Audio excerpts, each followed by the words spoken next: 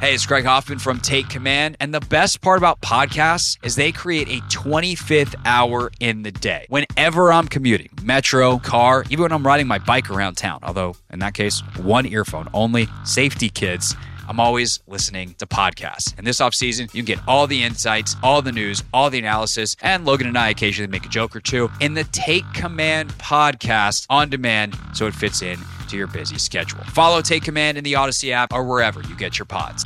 This is Matt Spiegel, and I can't wait to bring you Season 2 of the PBP, Voices of Baseball. The very best play-by-play voices in the game talk about their craft. It's a job so special that even Joe Buck told us he will probably go back to it. I'm 53, basically 54. I think it's too early to say nevers at this point in my life. I think at some point I'll get the itch again. Incredible guests sharing great stories from your favorite teams coming this year. Find us on the Odyssey app or wherever you find podcasts.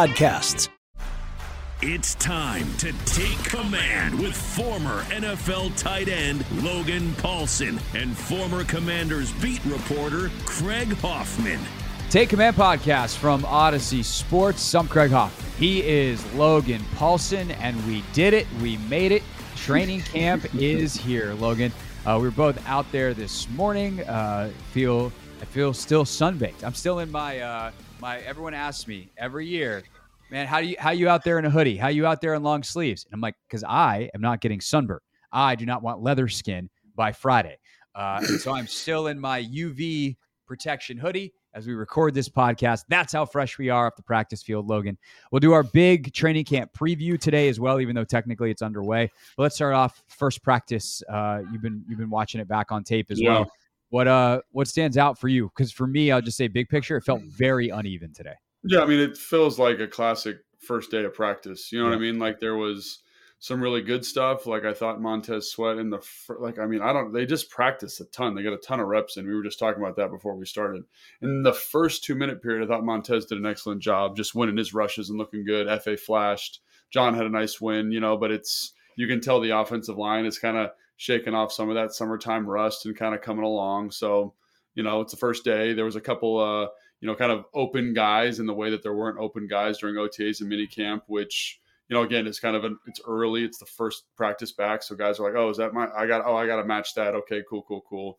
And then there was a couple interceptions, kind of weird interceptions and weird completions today.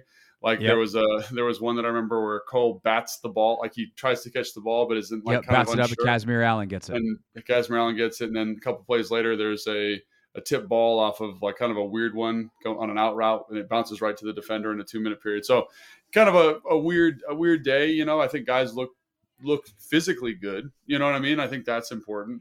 And so I think overall first day, it's the first day. There's a reason it's not open to fans, I think, because like you're kind of working through some stuff and logistically working it all out. But I think overall, first day's in the books, and it was hot, a lot of adversity for those guys, and I think they handled it pretty darn good. So.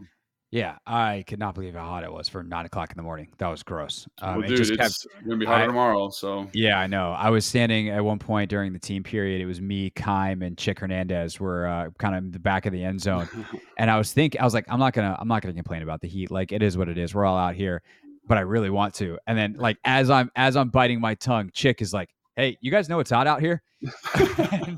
It's just, I can't imagine being out there in the shells, and I mean running around I'm sure feels good, but having a big old helmet on your head certainly not super fun in the heat. Let's go through a couple of key points. One, health wise, today overall a very good day. Nobody gets hurt, nobody leaves the practice field. Love that. Still some guys working back. Jamin Davis I think is going to take like a couple days probably to be fully running with the ones and getting up to speed after he didn't have any reps in the spring. Right. I did think that was interesting that they didn't just throw him out there with the ones. So we can unpack that in a second. Only guy that was not out there today was Deron Payne, has a minor toe issue. They're keeping him out for precautionary reasons. If anything is not 100% right at this point in the year with one of your key guys, standard operating procedure, nothing to freak out about. If he's still not practicing in a week, let's get worried. Yep. Other than that, let's start off with the quarterbacks. Yeah. I thought Howell was all over the place today. And I was talking to Sam Fortier on the sideline about this. And he's like, I don't know. I thought he had a couple really good throws. I'm like, he did. He did. He had a couple of really nice throws. He shows you the potential. He flashes a couple times. But to me, Logan, what I think today was a really, really healthy reality check, which is to say he is a guy with so much potential that I think could be really good. And my opinion hasn't changed on what he is or isn't going to be this season. But it's a good reminder for the fans that just see the potential and think about all positive, everything burgundy and gold colored glasses, that he's got a long way to go. That it's not about how good you can be. It's about how consistently you produce a positive result. And from overthrows to, missing guys to whatever, like he had stuff today that looked like a guy that hasn't played a ton of football, because that's who he is. It's going to get better. And he's got a lot of talent and he's got great coaching around him, and all that stuff is going to help. And it is also a reminder, I think, that Eric Bieniemy's play calling and making his job easy is an essential part of success this season. But I think what you saw today was a very uneven day from Sam Howell, where you saw some of the excellent stuff that makes him special, being able to fit balls in, good ball placement at times, good rhythm, and some other downs where you're just kind of going like, what the hell was that? Because what else do you expect this time of year? I mean, he had some misses, but I think overall, like, I was generally kind of positive on the day, I would say. It's kind of in the same way that it's the first day. 100%. For him to be making some throws that you feel pretty good about. And obviously there was some kind of odd misses, but I didn't feel like he was too late with anything. I didn't feel like he was too early with anything. I felt like his timing was pretty good. And, there's a couple things here and there, but, he made a really nice throw to Antonio Gibson in 7-on-7, kind of, dropping in the bucket. Felt good about that. And like just generally timing, small window throws, all that kind of stuff felt really sharp. So, on the whole, again, it's the first day, but it's like a C+ kind of day for him, and I think that's fine. And hopefully, he continues to get better, and I think he will. I think the offense will continue to get better, and it's so weird talking about one day of practice, but it's the first day, so there were some mistakes, there were some good things. You can tell guys are kind of finding their legs a little bit, and that's just going to get better as you go. So. Yeah, no, I definitely think that's true. There was one play in particular that I was curious to ask you about. Terry had a completion where he runs an in and out route on Forbes. Yeah. And the only reason I noted it in my notes was completed? It was. Tell, yeah. It was a really good route. I mean, Forbes was an interesting one to watch today. Kyle and I were talking about this on the side, where he shows his recovery speed a lot, but like, do you want to always be recovering? Not in the NFL, not at this level. So it's going to be something where he's going to have to learn to pick and choose his spots of where he can gamble and not. And it's day one again. Yeah. But he Forbes jumps a little bit on it. Terry runs a really nice, what looks to me like a really nice route coming in, gets Forbes to bite down on it, then comes back out, makes a tough contested catch. And as he's jogging back to the sideline, Bieniemy calls him over. And I was just curious, from watching the rep and with your level of expertise, if you have any idea what Eric could have been bringing him over about. Yeah, he brought Forbes over, you're saying? He brought Terry over. Yeah, so on that route, I thought Terry beat him too bad off the line of scrimmage, honestly. Like, he beat him. It was so basically, like, it's like what you'd call like a Venus in Kyle's offense. I don't even know if Kyle still calls it that. But basically, it's like a now route. So it's like a one-step slant and in, and then you're returning out. So everybody in the NFL runs a version of this route. They just call it something different. And Peyton Manning, famously in one of Peyton's Places shows, they call it the burger route because it was in and out. In and out, sure. Yeah. Cute. And so, like, basically on that route, like, anytime you run a double move for all those kids at home, you don't want to beat them too bad on the first one that you can't get back out of it. And so, like, basically Terry does like a nice little double stick, smoked him. Steps left, right, gets Forbes off the spot really nice, then beats his inside hand, runs in hard. And I'm like, if you had the slant here, this is a touchdown. Like, that's how clean the win was, right? And so that is too clean of a win on that. You kind of want a messy win, and then you can shed them off late, and then you want to kind of preserve the out of that, is what I would say. Like, and again, I don't know what EB's coaching him on. Yeah, but if I was coaching, that's what if I had to guess something, that's what I would have guessed. Yeah. And again, like, we don't know, and like, it could be like, hey man, like, nice job, or whatever he's saying. But I would say, like, anytime you're running a double move, you don't want to win too bad right away. And Terry beat him very, very cleanly.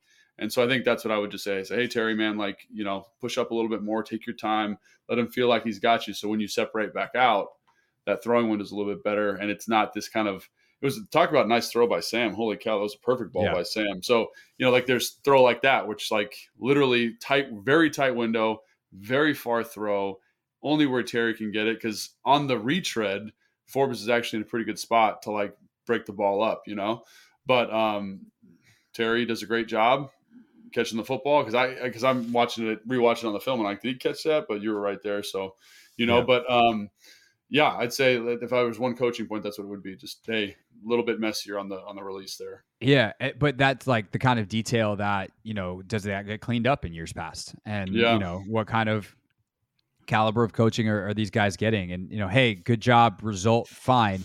But like you mentioned, like it took a perfect throw from Sam. It took this outstretched diving catch from Terry to be in a place where only he could get it away from Forbes, where if he runs the better version of the route, doesn't win so decisively on the first of the double move, and instead wins decisively on a second, can Sam put it somewhere where he can catch it standing up and get a run up the sideline, maybe even a first down as he's stiff arming a guy like Forbes for 7-8 yards getting pushed out of bounds. So like those are the details that help you win. And I just thought it was interesting that, it's just something that I'm not used to. Like, the offensive coordinator taking the time while he's running the next play to call the star wide receiver over and give him some extra points right then and there. That doesn't mean that they wouldn't necessarily be brought up in the past by a guy like Scott in a meeting room, but it's just a noticeable difference. And, there's only so much to talk about after one day of practice. Well, yeah, I think that's the other thing is, obviously like I'm an OC now in high school. And one of the things like I remember now that I'm in it, you kind of see the value of doing stuff like that. Like, cause Kyle was very methodical about that. Hey man, no, like do it like this. Hey, we got to be here. Here's the timing. And like, it's a testament to his genius to be able to hold the plays that he's calling, get the corrections called and do the next thing. So I think it's important, man. Cause the more times you get it as a player, the easier it is for you to make it kind of second nature. Right. So like there was a play later where they're running 4 verticals. And I kind of thought to myself, man, if the guy who's number 3 here is a little bit wider, like that's probably a touchdown. And you don't see it on the field. So that's where the meetings are for. Right. And I'm just assuming that's the correction they want to make. But that kind of stuff is so important. It's so valuable because it's really the devil's in the details. I think we've talked about this before on the show. It's not like, there's no like magic bullet, like if you watch Andy Reid's office, if you watch Kansas City, if you watch Kyle, they do a good job of scheming you up and winning with the pen. But also there's a certain level of detail to like just basic stuff that puts you in a better position to be successful. So I think that's what you're seeing here. And like, that's kind of what you're alluding to there with the EB thing. So I'm super excited. It's early. They didn't do anything crazy offensively today. There's nothing crazy defensively, but it's just, that is how you win football games is the detail, right? Because week 7, when they run that route and Terry's open by 10 yards and gets a big completion and is able to run for a 30-yard gain in a 2-minute situation, like that wins you football games. And the more times as a coach you can get that addressed, the more likely the correction's made. Tag this podcast. We'll insert this part in that podcast in our film breakdown. So defensively, I think to me the most important thing on the day, there's 2 most important things. One is Jamin. We'll circle back to him in a second. Yeah. 2 is, which is just like, okay, where is he? How does that develop? Something to keep an eye on that maybe we didn't have a pin in before. But I loved seeing Chase out there, sans knee brace, explosive, decisive. I thought he had a good day from what again, you're trying to watch so much at once. Yeah. So for all I know, I watched 3 good reps and he actually stunk the rest of practice. But when I was watching him in some of the team periods, I felt like he was more explosive certainly than last year.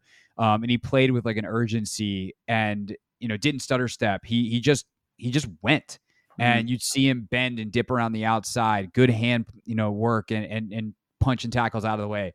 It's hard to know just how effective it is because there's no pads, but I think what you're looking for in these first couple of days without pads, specifically from Chase Young, is there any hesitancy? And the answer was no. And I think that was great to see. Yeah. I mean, I thought he had a good day. I think, if someone deserves credit, Charles Leno deserves some credit. I thought Leno came out with like just looked good. Leno looked good, very sharp. And, like you said, in these periods, it's really hard to tell like who's winning exactly. Cause like there's one where Chase kind of gets a late win, balls out. It's like, that looks like he might be Chase might be asking for a sack, but I think the ball, you know what I'm saying? So it's tough to see like where he's at. But in terms of movement stuff, I thought it was good. I just want him to be as polished, as like a guy like Montez was today. Like Montez, like looks like he's improved. He's added some stuff to his repertoire. He had a very good understanding of what it took to beat Wiley today. And I think that is something that I'm just kind of waiting for Chase to kind of get into, right? And, it's the first day of practice. So like he's got 3 weeks to kind of figure all that stuff out. But like John Allen, like doesn't miss a beat. Looks like the same guy. Beats some guys on a couple inside moves. That's great, And so like that's kind of, I think it's because everybody else in the group, F.A. Obata, great job rushing from the 3 technique today. All those guys look so good. It's like Chase is still not physically, he's fine. It's the technical element that you're kind of saying, all right, when's that going to kind of turn the corner? And I think he's perfectly capable of it. Like I've got all the confidence in the world in Chase, but I'm still kind of waiting to see that, I guess. Yeah, it's one box you can tick at a time, though, and I guess you could tick them both. He could come out and be technically great and move great, but I'm happy he at least got one, because he did not, even when he played last year, like he wasn't quite as explosive and decisive as he had been. And to kind of follow up on that, like you mentioned, like there's times where he's just running around, like being physically freaky, and I think that gets him 8 to 12 sacks. You know what I'm saying? So like this is a good outcome if he's physically ready to go, I guess is what I'm saying. So there's no reason to be like, oh God, Chase is imperfect. It's like physically he had some reps against Leno, who, like I said, I thought had a very good day. And you're like, man, that's almost winning football right there. So he did a good job. Like I'm just saying, like one of my things I'm looking for the rest of the training camp, but good day for him, I think. Logan Thomas, by the way, also no knee brace today. So good to see both those guys back, feeling like themselves or as good as they can and not feeling like they need that brace to support. All right. Last but not least on the practice front today, what do we make of the fact that Jamin Davis was with the 2s most of the day? They rotated a little bit, so I think he did at some point, depending on packages and stuff, get some reps with the 1s.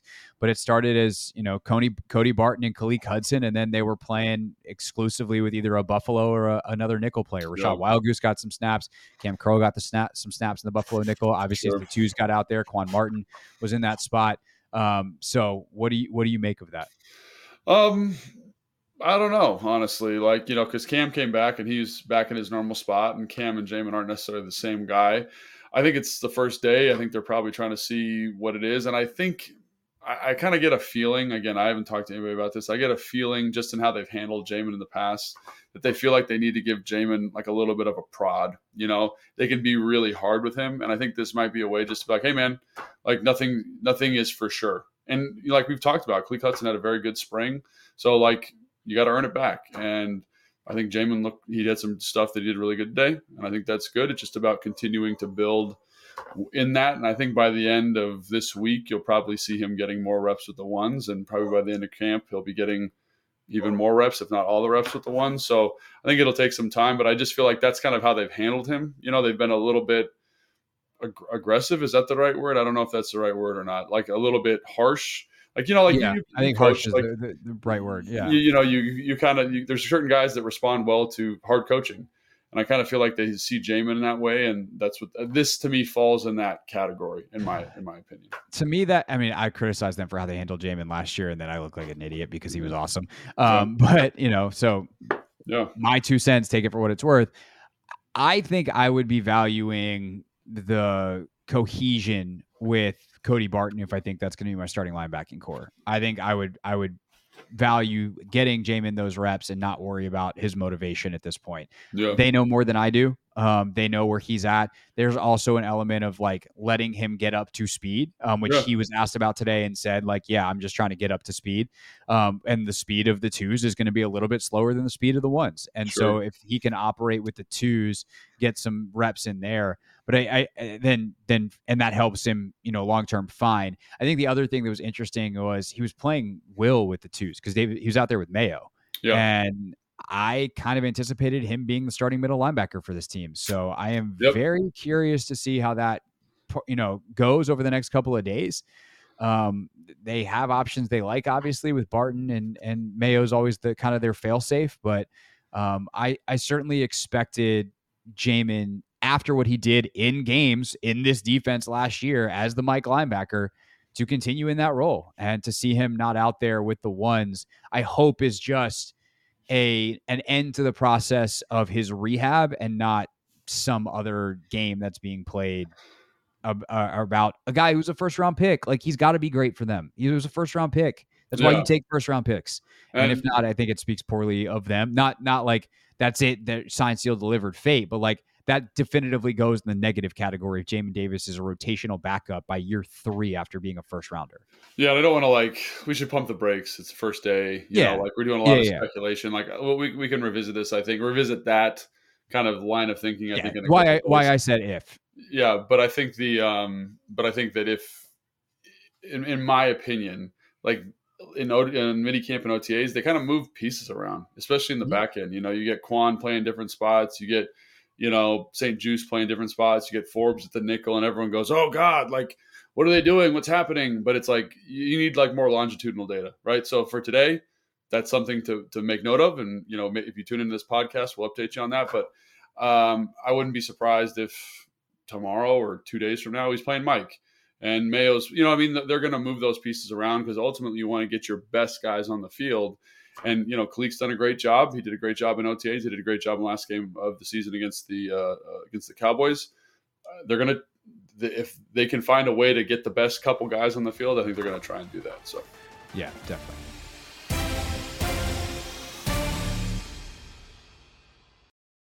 Hey everyone, this is Brett Boone. Would you know it? I've got a podcast going strong in our 4th year. Tune in as I sit down with my friends, some of the biggest names in sports, media, entertainment, for a lot of fun and in-depth conversations. As you know, baseball's been my life. It's been in the family for a long time, but it's a lot more than that here. It's sort of like taking a ride in a golf cart around a beautiful track. Join me every week for multiple episodes on the Brett Boone Podcast, available on the Odyssey app or wherever you get your podcasts.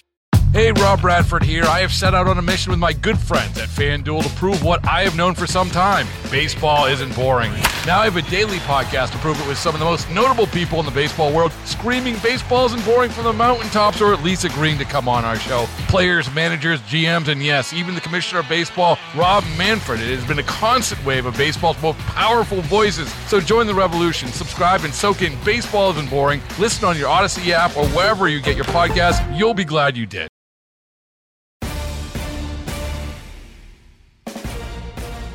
Take Command podcast from Odyssey Sports. Craig Hoffman here, Logan Paulson there. If you like what you are listening or watching so far, go ahead and hit that like button if you haven't right now. Subscribe as well, or follow if you're listening on Spotify.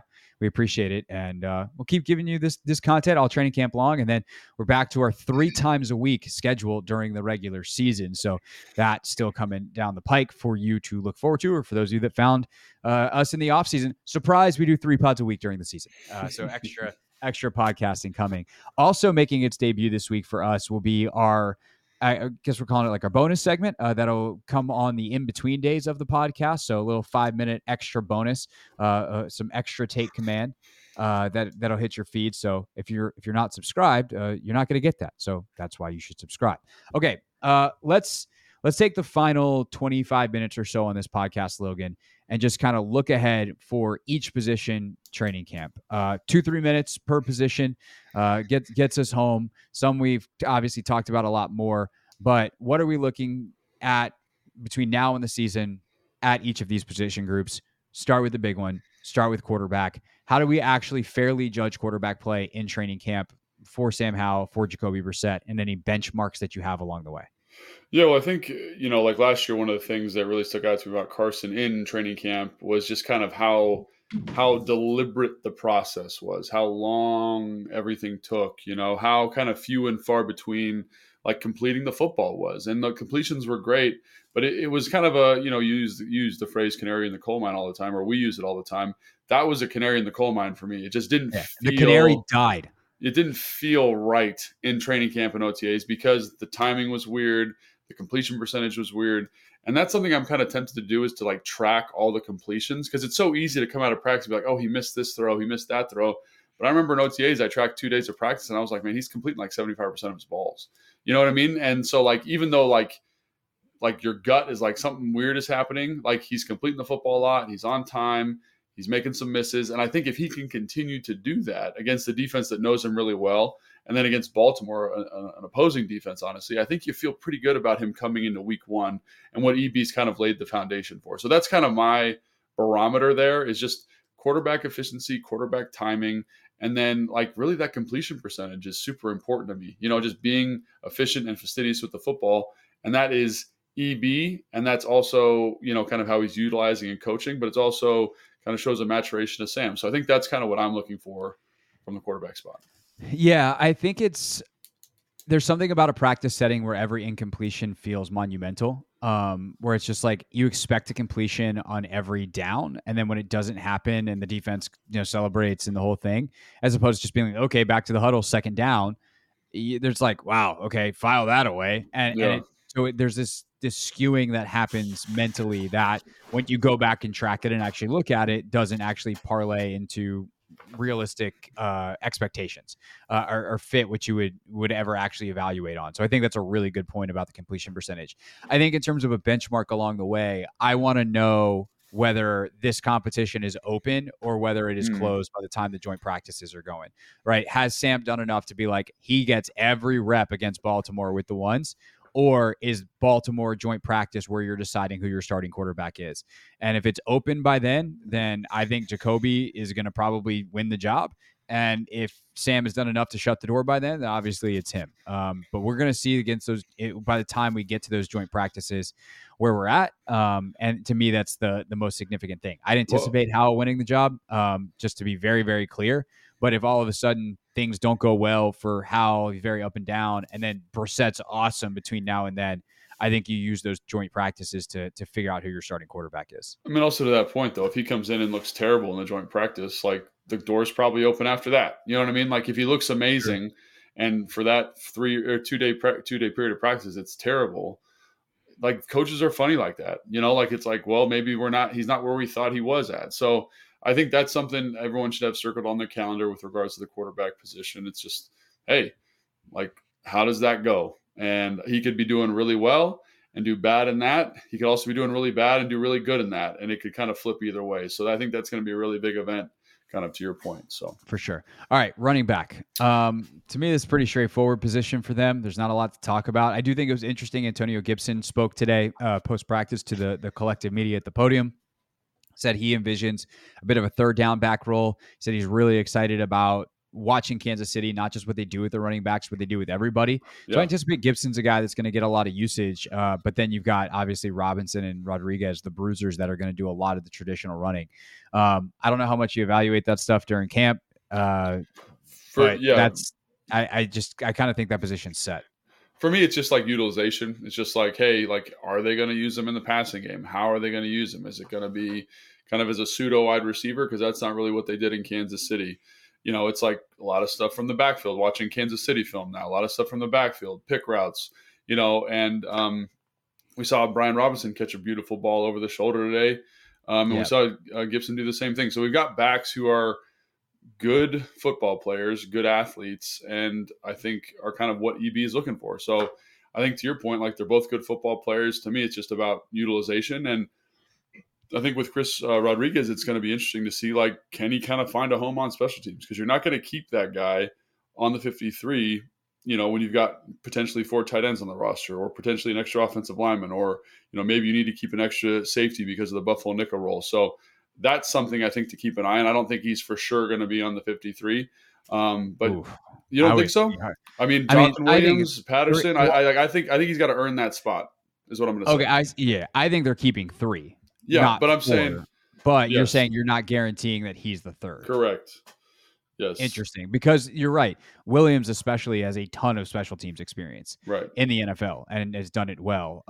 Patterson, not as much. So I think he still finds it. Like, I think, you don't draft a guy. What was he, 5th? 5th. So I mean, but like, that's not, again, it's not a lock. Unheard of. It's not unheard of. With larger practice squad things, like, I'm just saying, like, in terms of things, we're looking for things to watch. Utilization and then 3rd running back competition is kind of what I'm saying. I'm glad you brought up the Robinson thing. That I had forgotten about that. Like his usage in the passing game, first play of the game or first play of the team period today.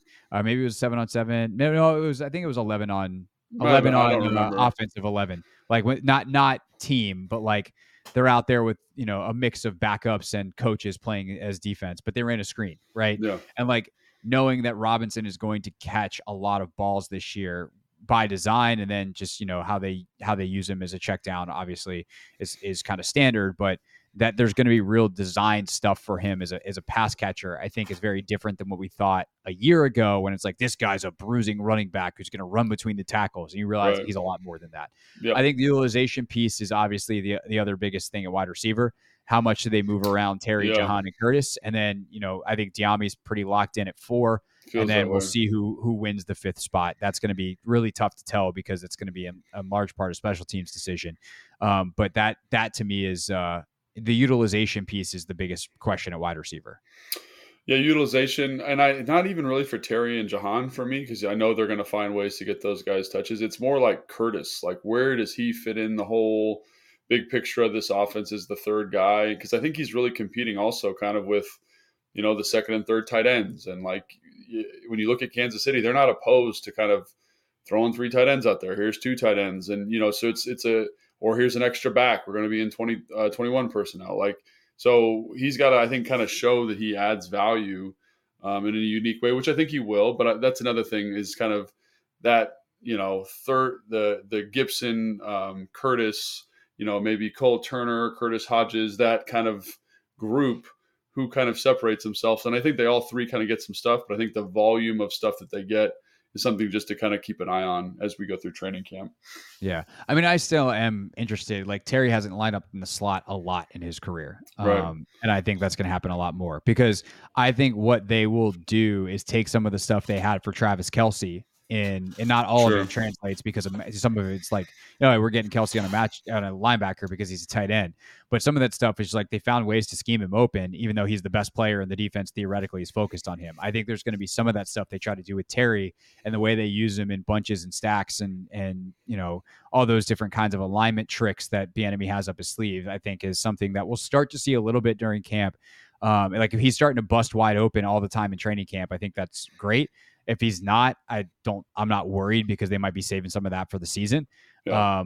But that to me is the kind of the usage piece that I am intrigued with, even if it's not like a major, they're going to fail, type of question. All right. Tight end, obviously Logan is the number 1. Bates kind of has his role. And then you got the 2 young guys competing out. Anything other than just the general competition? And I guess you kind of just touched on it too. Do they keep 3? Do they keep 4? Yeah. And who is that 4th tight end actually competing with for a roster spot? Yeah, and I think it's so funny. Both those young guys flash, but they also flash kind of their inexperience a little bit at times. Like, Curtis today had an excellent route, like on a seam where he kind of widens, double sticks. The DB gets really wide, and there's a perfect ball to the seam, and he just can't quite pull the ball in. And you're like, to make, like, everything about that is A+ excellent, but we got to finish the play. You know what I mean? And if you're going to make the varsity, you're going to make the 53, you got to be making those plays consistently enough where the coordinator's like, I trust that he's going to be that guy. So again, first day, but I mean, that's something from those young guys. I just want to see a certain level of consistency. Like, even Cole, actually, during OTAs and minicamp, and even today, like, a little bit, like, not a lot, but a little bit more drop prone than he was last year at this time. So kind of coming into that, I really think Logan looks ready to go, man. Like, he had an excellent catch today in 2 minutes where he kind of dove for the football. It was a really, really tough catch, made a great play. He's feeling zones well. You can tell he understands kind of how to pick on certain concepts, how to create space. And I feel like he's just super dialed in from a route running standpoint. They haven't run the ball a lot yet, but I think that's what you got Bates for. So I'm very confident in Logan. I think Bates, they'll find a way to use that skill set. I think Bates catches the ball well too, although he did have a drop today that led to a pick. Not really his fault, kind of a PI situation. But to me, it's the consistency from those 2 young guys, because that is going to be huge. Like, if they can develop the way I think they can develop, just based on their physical traits, like, they should be on the field more. But they got to be consistent enough to get that done. So, also did not have this one on the bingo card. John Bates forced the first fumble of training camp as he ran into one of his wide receiver teammates who had the ball, and it popped out on the first play of or one of the first plays. No, I thought the ball was thrown to him and it got tipped up right off of his hands, or was there was one of those too, but like there was a play. I think it was literally the first play. Maybe they were still in 7-on-7 even. There was like literally, I think the first play that Reds versus Whites was happening, and Ball wide came receiver out. catches the ball over the middle. Defender, I think, shoves Bates into the receiver, and the play is mostly dead at that point. The Right. receiver had gone down, but and the intensity was not ratcheted all the way up. The focus was not all the way up, but Bates wound up running into the receiver, and the ball just squirted out. And I was like, oh, didn't have that one on the bingo card. John Right. Bates, first forced fumble at training camp. All right, last thing for the offense, and we'll flip sides of the field in terms of what we're looking for in training camp, is the biggest question, and that is the offensive line. Left guard is the big one, Sadiq versus Chris Paul. But also, I think how quickly can they make that decision and gel as a 5-man unit? Yeah. I think that is a major question. Yeah, it's a major question for me. Cosme, I thought, had a pretty good day today. I think he had one miss, but out of 50 plays, that's probably okay, or whatever. It was 22 team plays, so yeah, it's probably okay. Wiley and Montez kind of got the better of that today. That's something I really want to see, because I think Wiley's a good football player. It's just like, can he handle elite pass rushers? And he's going to get an opportunity to show that over the course of the next couple of days, right? Whether he's up to the task. Obviously Super Bowl, great performance by him. He can do it, but obviously in the context of EB helping him out. So that's something I'm going to keep an eye on. Cosme moving to guard. Nick Gates did a good job today. Sadiq probably rough day today, and he's going against John Allen. He's going against FA. He's going against guys with some real pass rush juice at 3 technique. Payne, when Payne's in there, he's going to be going against that too. So he's going to get a little bit of a baptism by fire. I thought he had a nice OTA period, but little inconsistent today. And again, the big question mark. Leno looked great today for all fans. I'd say 3 of the 5 guys had really good days today, really, really good. And then 2 guys are going to get it better tomorrow, and that's totally fine. It's first day of practice, so. Yeah, and the 2 guys were going against primarily John Allen and Montez Sweat. Correct. Yeah. Good luck having a good day. But eventually, you do need to do it, because you don't get to not play on the days or be like, that was really hard on the days where you face someone who's really good. And when you got the guys on the D lines in this division, you think of the guys in New York, the guys in Philly. I guess what how I'm they saying, move around the guys in Dallas, It's I'm not worried because of one day. I'm worried because these guys are inexperienced and haven't proven anything. But I'm not more worried today than I was yesterday. Right. But at some point, you do need to have better days. And if it's just every day for the next 2 weeks, it's like, he didn't have a very good day, but what are you going to do? He's facing John Allen. It's the NFL. There's guys. There's not a lot of guys as good as John Allen, but there are some, and the guys that are worse aren't that much worse. So you gotta just eventually have some better days. But I think Sadiq has shown he can be a little streaky like that, and tomorrow he might come back and look like a baller, which is very Sadiq-ish. And again, talk about a guy who'd be nice if he was a little bit more consistent. The Wiley thing, I'm not that worried about because he's a pro. He knows what it takes. He'll figure it out. And, it's the first time he's really getting, he's seeing Montez a lot. Montez came for 2 days of mini camp, and they didn't really practice. So, there's a learning curve there as well. So I'm not that worried about it. But it is something that I'm watching, so every time we talk about this, I'm going to be like, hey, so-and-so had this happen. Right. And it's more just kind of saying where that group is at. And I also want to make it very clear that I do think that EB can really elevate that group. So it's even though we've talked about our concerns, I also think you're going to get a little bump because of the play calling. So we'll see first day, but that's a group I'm definitely going to be watching very closely.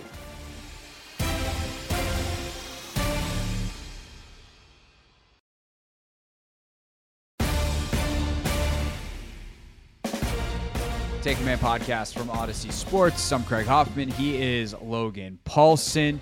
Let's move to the defensive side now. Training camp preview.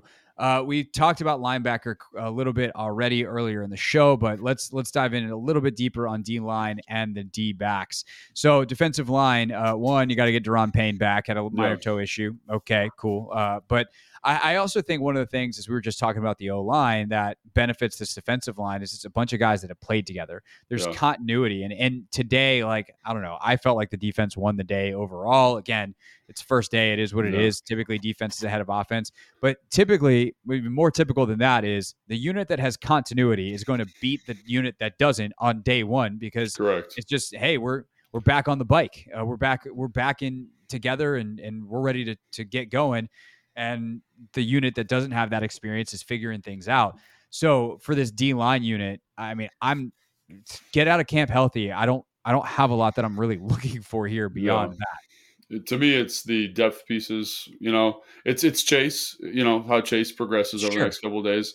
Big Phil looked good today. Ridgeway looked good today. I mean, shoot, name it. FA had a great day today, rushing from the 3 technique spot, which is great to see. So, Casey, James had their ups and downs, but I'd say on the whole, plus days for them. So it's really the depth for me in that group. And are they healthy? Because it's got to be one of the best positions in football, quite honest. I mean, I can't think of a one that's got the starters up top, the depth pieces with the experience that they have, and kind of the youth combined with the experience. It's just a really cool group. And so talk about, kind of being the backbone of your team. As long as they come out with all 10 fingers and all 10 toes, I don't think there's that much to be worried about. No. And the worries are, can some of the question marks elevate them from good to great or even excellent to best in the league? Yeah. If Chase is more than just a streaky player and he's excellent week in and week out, this unit's gross. If Phil Mathis comes in and provides incredible run support and, or is a true option to give John and Duran a rest without too much of a drop off, that becomes a massive weapon. Yeah. KJ Henry provides some pass rush juice as a rookie. All of a sudden you are elevating this very, very, very good group on the basis of solid play from some of those depth pieces and then really, really good play from Payne, Allen, and Sweat to maybe the best in football. Lines like San Francisco and there's some, Philly certainly have some stuff to say about who's the best top to bottom. But if those questions are answered in the affirmative, I wouldn't put anybody above this group. I feel the same way. And also want to say this goes back to the offensive line a little bit. So sorry to retread, but also they don't have pads on. So the defensive line should look really good, and the offensive line should look like they're not that good. They should be struggling because it's just hard. You rely so much as a pass protector and as a run blocker on those shoulder pads to kind of as a surface area for contact. So it makes a little bit of sense. But yeah, I totally agree with you. If Chase turns the corner, if Montez, I felt like he looked super sharp today, he looked really, really dialed in. He's poised, I think, for a big, big year, contract year. Keep an eye out on him. And then just look, they have a guy who can stop the run in Ridgeway, who's one of, I think it could be one of the best in the league, after his performance last year in terms of that skill set. Big Phil looked like he's moving around well. Again, FA, man, holy cow, looked great today. And then James and Casey, you have 2 starting players as your backup guys. That group is, again, we can't say enough good things about them. Get out healthy, develop a little bit, and watch out. Linebacker, I think watching Barton is going to be super interesting as we get going here. How good can he be? Obviously, then it's kind of the same question for all of them. Khalid, can he be good? I don't know. Dallas game he was. But what about consistency? And then obviously Jamin coming on. We talked about that earlier. Anything else to really add at that linebacker spot? Yeah, I think that's the big one is Jamin and Khalid for me, right? Cody, obviously, because we don't know him that well, but what does that room look like week 1? Because right now I'm a little surprised at how it's been organized. A little surprised, but also who is, I guess this kind of goes with safety, but who's the Buffalo nickel? Who's the, that kind of, I guess, falls under linebacker to a certain extent? Because I'm curious to see how that all ends up shaking out. So for sure. All right. So then you get to the secondary, which I thought was super interesting today. They mixed and matched quite a bit on the back end. First full reps of team, it was Fuller and St. Juste on the outside. Forbes not on the field. They come back around for the second group of plays with the ones. Forbes is out there. St. Juste is not. Fuller seemed to be the consistent guy who was out there. That could change tomorrow. But in terms of who got reps in the slot, who didn't, BSJ was back in the slot for some reps today. And then you have Cam Curl playing Buffalo nickel. Rashad Wildgoose was the number 1 corner, pure corner, who played in that nickel spot today, for whatever that's worth. And I think they really liked his spring, by the way, Rashad Wildgoose. So he had a good spring. Not a guy that we should just assume isn't going to make the roster now that everyone's healthy. But then you do have Quan Martin floating in the background consistently in that nickel spot with the 2s. I can't tell what time he's playing a Buffalo role and what time he's just the nickel. But he was the inside slot guy for a lot of today. So that was kind of the run of play for today. I'm assuming we're watching that rotation carefully, and then we'll see from there. That would be my what am I actually watching for binoculars out for training camp? Yeah, what are they doing? Forbes' development, how he goes against those kind of receiving core of the Commanders. Quan is a guy that I just want to know what they're going to do with him. Like, because like you said, he's like he's a true slot sometimes. By formation, he's technically in the box, but I wouldn't classify him as a Buffalo nickel necessarily. But can he fill that role? Cam back, it was great to see him back. He looked great, looked healthy, looked dialed in. He was the recipient of one of those picks, I think. One of the tip ball picks. The tip ball, maybe, yeah. And blitzed well, good feet, had like a really crazy turn on a crossing route. I don't know how he got his feet quite right, but he did it. Great job by him. So yeah, and then the young guys like Percy and Forrest, it's a cool group to talk about because they've all kind of uber talented athletes, with a good physicality and edge to them. And then it's like, where do they all fit? Like, who's the odd man out? Who's in? Who's going to be playing a lot of football? Who's not? Because, in spring, they had Forrest playing some Buffalo. You know what I mean? It just is like, what's the rotation going to be? Who's going to settle in where? Because they've got a lot of pieces back there. And, in the spring, man, we've talked about it a ton. They were awesome in the spring. Really excellent in the back end. So, can they continue that? And, where do the chips settle kind of thing? The one thing that I think is going to continue to stand out that I noticed it today for sure, and then Forrest talked about it when he was at the podium afterwards, is they just have a ton of speed in that back end. Yeah. Which is not what this team has been. I mean, there's been a couple of guys over the years, like when Monte Nicholson was here and had 5 games of looking like he was awesome. Like that 4.3 speed he brought to the safety position mattered. He could get sideline to sideline. But, talk about Cam even, not a guy that you necessarily think of as a blazer, but his anticipation plus his above average speed lets him run across the field on a crossing route with Terry McLaurin at one point today. And I was like, who just ran with that was Cam? Oh my God. And so you see some of that is raw speed. Some of that is anticipation. Some of that is communication. Hey, he's coming across. And you can get a head start with good communication as obviously offenses are trying to put you in conflict. And Forrest said it afterwards. He's like, I don't really care where I play. I don't care who's out there. But, I think actually the question was about he and Cam. He's like, when Cam and I are out there, you got 2 guys that can run all over the place and make plays. And that is where this team has lacked so severely the last couple of years. Even while they've been good and at times very good defensively, they have not created the turnovers that you want out of an elite defense.